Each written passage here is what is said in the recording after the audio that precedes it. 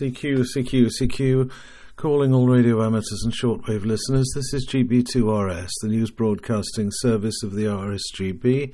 It's read to you by G4NJH in Nottingham. Web references can be found in the script either on the RSGB website or attached to the podcast at gb2rs.podbean.com. This is GB2RS News for Sunday the 13th of November 2022. Here are the main headlines: Transatlantic Centenary Tests, a signal across space, RSGB convention videos. The Radio Society of Great Britain is hosting the Transatlantic Centenary Test 2022 on the HF bands for the month of December. Unlike those of the 1920s, which consisted of one-way communication, this event will encourage worldwide two-way communication with UK and Crown dependency stations. There will be a series of awards available for making QSOs with those who are activating historic RSGB call signs. The Club Log team has kindly agreed to provide the supporting infrastructure for this. The Society is looking for RSGB members to take part and make this historic event a success. You can read more on page 54 of the December Radcom, and to be inspired by the RSGB Convention Transatlantic Test presentation on the RSGB YouTube channel. To find out how to take part, go to rsgb.org/transatlantic-tests. The Wales Millennium Centre is hosting a 360-degree virtual reality experience inspired by the wireless signals Marconi and Kemp exchanged between Flatholme Island and Lavernock Point in 1897. Called A Signal Across Space, the experience takes the audience on a multi-layered journey that includes the history, mythology, language and nature of the area surrounding Lavernock. RSGB Regional Representative Glyn Jones, GW0ANA, recorded a talk about Marconi which appears in snippets throughout the piece. In Welsh and English it runs until the 20th of November and is free, but you need to book tickets in advance. Go to www.wmc.org.uk and search for A Signal Across Space. The RSGB has just released two videos that feature a wide range of interesting interviews that took place in its recent convention. In the first, you can hear from three amateur radio presidents, RSGB board members and other volunteers, as well as representatives of the European Space Agency and AMSAT UK. The Radcom team introduced themselves. Convention attendees explain what they were looking forward to, and the RSGB General Manager and Convention Chairman Steve Thomas, M1ACB, talks about the importance of the event. The second video focuses on the RSGB-affiliated special interest groups and introduces RSGB SIG Manager Philip Hosey, MI0MSO. It was great to talk to all of them, find out what they do and how you can get involved. You can find both videos in the RSGB 2022 convention playlist on the Society's YouTube channel at youtube.com/theRSGB. The Bath-based distance learning team has helped over 1,000 students to pass UK amateur radio exams, with pass rates consistently above the national average. Their next course will be for intermediate level, and it will run from January to May 2023. The deadline for applications is the 7th of December this year. There will be no charge for the training, but students will need to provide their own textbook, scientific calculator, electronic parts and toolkit. As well as weekly work packages via a virtual classroom, there will be weekly online tutorials, revision quizzes, and lots of practical exercises to bring the theory to life. Students will also have access to one of the remote tutors who will provide feedback and additional guidance when required. As part of the application process, there will be some pre-course work to ensure students are able to use the online learning systems and ensure they are ready to study in January. To find out more and receive course application details, email Team Leader Steve, G0FUW, via g0fuw@bbdl.org.uk. The team will also run a full licence course which will start in August next year, but a further announcement will be made when that course is ready for enrolment. The RSGB's National Radio Centre at Bletchley Park will be closed from Tuesday the 22nd of November until Friday the 25th of November for the upgrading of essential equipment and the installation of a new fire alarm system. The Society apologises for any inconvenience. Earlier in the year, the RSGB was approached by the BBC to find experts to contribute to 2 episodes of its planned series, The Secret Genius of Modern Life. In this week's episode, Neil Smith, G4DBN, recreated the Great Seal bug, the RFID technology developed for the bug that allows contactless card payments to work. You can catch up with the programme on BBC iPlayer. Now for details of rallies and events. The Rochdale and District Amateur Radio Winter Rally will take place on Saturday the 19th of November. The venue will be St Vincent de Paul's Hall, Norden in Rochdale, OL 12 7QR. Doors open at 10 a.m. with entry for £3. The usual traders and caterers will be there and plenty of free parking is available. For more information, contact Rosalind, that's ROZALLIN, at gmail.com. Dave at cardans.me.uk. That is, it's either Rosalind at gmail.com or Dave at cardans.me.uk.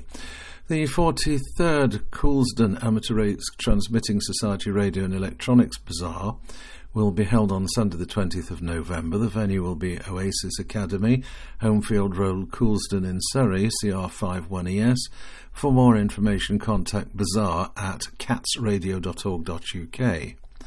Now for the special event news. Leyland and District Amateur Radio Club will be active as GB9LD for Lancashire Day on Sunday the 27th of November. Activity will take place on the 40 metre to 70 centimetre bands at 1500 UTC. The club will read the Lancashire Day proclamation on HF and toast His Majesty King Charles III, Duke of Lancaster. All are welcome to join in. Enquiries to ladar@mail.com. On Thursday, the 1st of December, GB1WH will begin operating. A special event station has been established to promote the work done by Wakefield Hospice. For more information, visit the GB1WHQRZ.com page. GB1LJF begins its on-air activities on Thursday, the 1st of December. Special event station is operating to celebrate the manufacturing of the English Electric Lightning aircraft in Lancashire. More information via the GB1LJF QRZ.com page. Now for DX News, Stan LZ1GC and Ivan LZ1PM will be active as A35GC from Tongatapu, OC049 Tonga until the 20th of November. They'll operate CWSSB Ritian FT8 on the 160 to 6 metre bands, QSL via Club Logbook of the World or via the Bureau.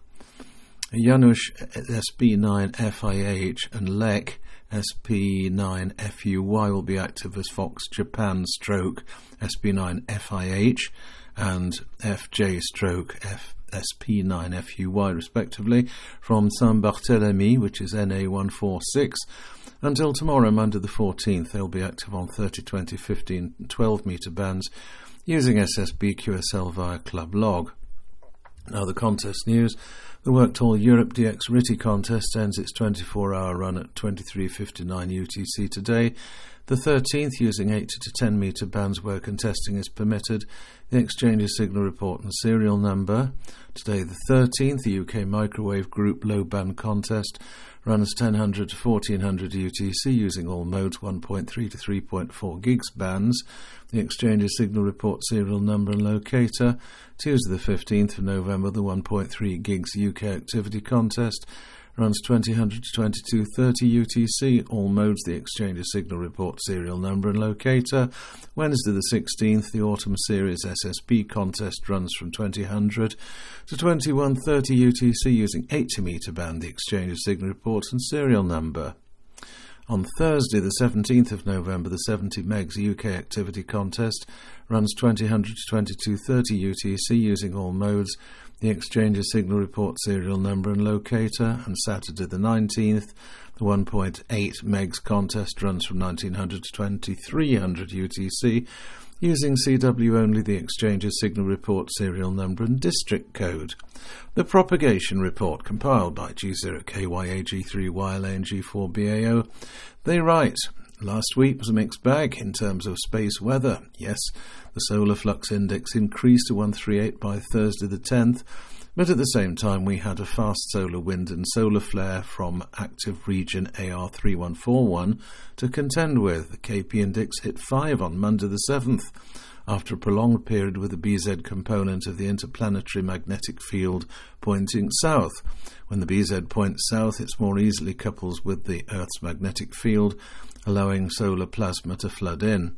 The BZ component of the IMF then shifted north, which helped conditions improve over the week. In fact, the KP index was down to 0 for the latter half on Wednesday and Thursday. With no coronal holes, this was about as good as it gets for HF, and the bands didn't disappoint. The MUF's over 3,000 kilometre path reached 38 megahertz around lunchtime on Thursday. DX worked from the UK included A35GC in Tonga, 7X3 WPL in Algeria, and P29RO in Papua New Guinea. The KQ2H 10 meter FM repeater on 29.620 megs is acting like a beacon this autumn, often hitting S9 plus in the early afternoon, running 1.5 kilowatts from the Catskill Mountains in upstate New York. It's a good indicator of transatlantic conditions. Next week, NOAA predicts that the solar flux index will decline a little, placing it in the region of 120. Geomagnetic conditions may remain settled, or at least until the 18th, when NOAA predicts the KP index could rise to 5. That said, it would only take a solar flare and associated coronal mass ejection from one of the large sunspots visible at the moment to spoil things. Now for VHF and up, the main weather theme for this weekend is the very long moist airflow from the Azores to the UK and onwards to western Scandinavia. Because high pressure will be just to the east of the UK, at first this will probably lead to some potentially long-range tropo conditions from Western Europe down to the Canaries and Spain and Portugal. A cold front will probably cut the Azores out of the best conditions. However, we should also be able to make use of good conditions into Europe, and particularly across the North Sea to southern Scandinavia and perhaps parts of the Baltic. All this is fine until the next changeover to unsettled weather rolls in from the Atlantic on Monday night, and during Tuesday. After then, it will be windy with rain and showers, and a small chance of some fast-moving rain scatter from heavy showers. The Leonids meteor shower peaks on Thursday the 17th, plus expect an encounter with a dust trail on November the 19th. It's predicted to occur at around 0600 UTC with a short-lived high ZHR between 50 and 200, but activity level is uncertain. This is a good week to check out meteor scatter options, and there have continued to be some occasional reminders that the solar conditions are capable of sending some higher KP indices our way, with attendant chance of auroral conditions, so stay alert to the KP index values. The moon is at maximum declination, so we have long moon windows and zenith angles up to 65 degrees in the UK. Path losses are still low, but with an apogee today, path losses are at their highest. 144 meg sky noise is low all week. And that's it from the propagation team this week, and that's all from me until next week.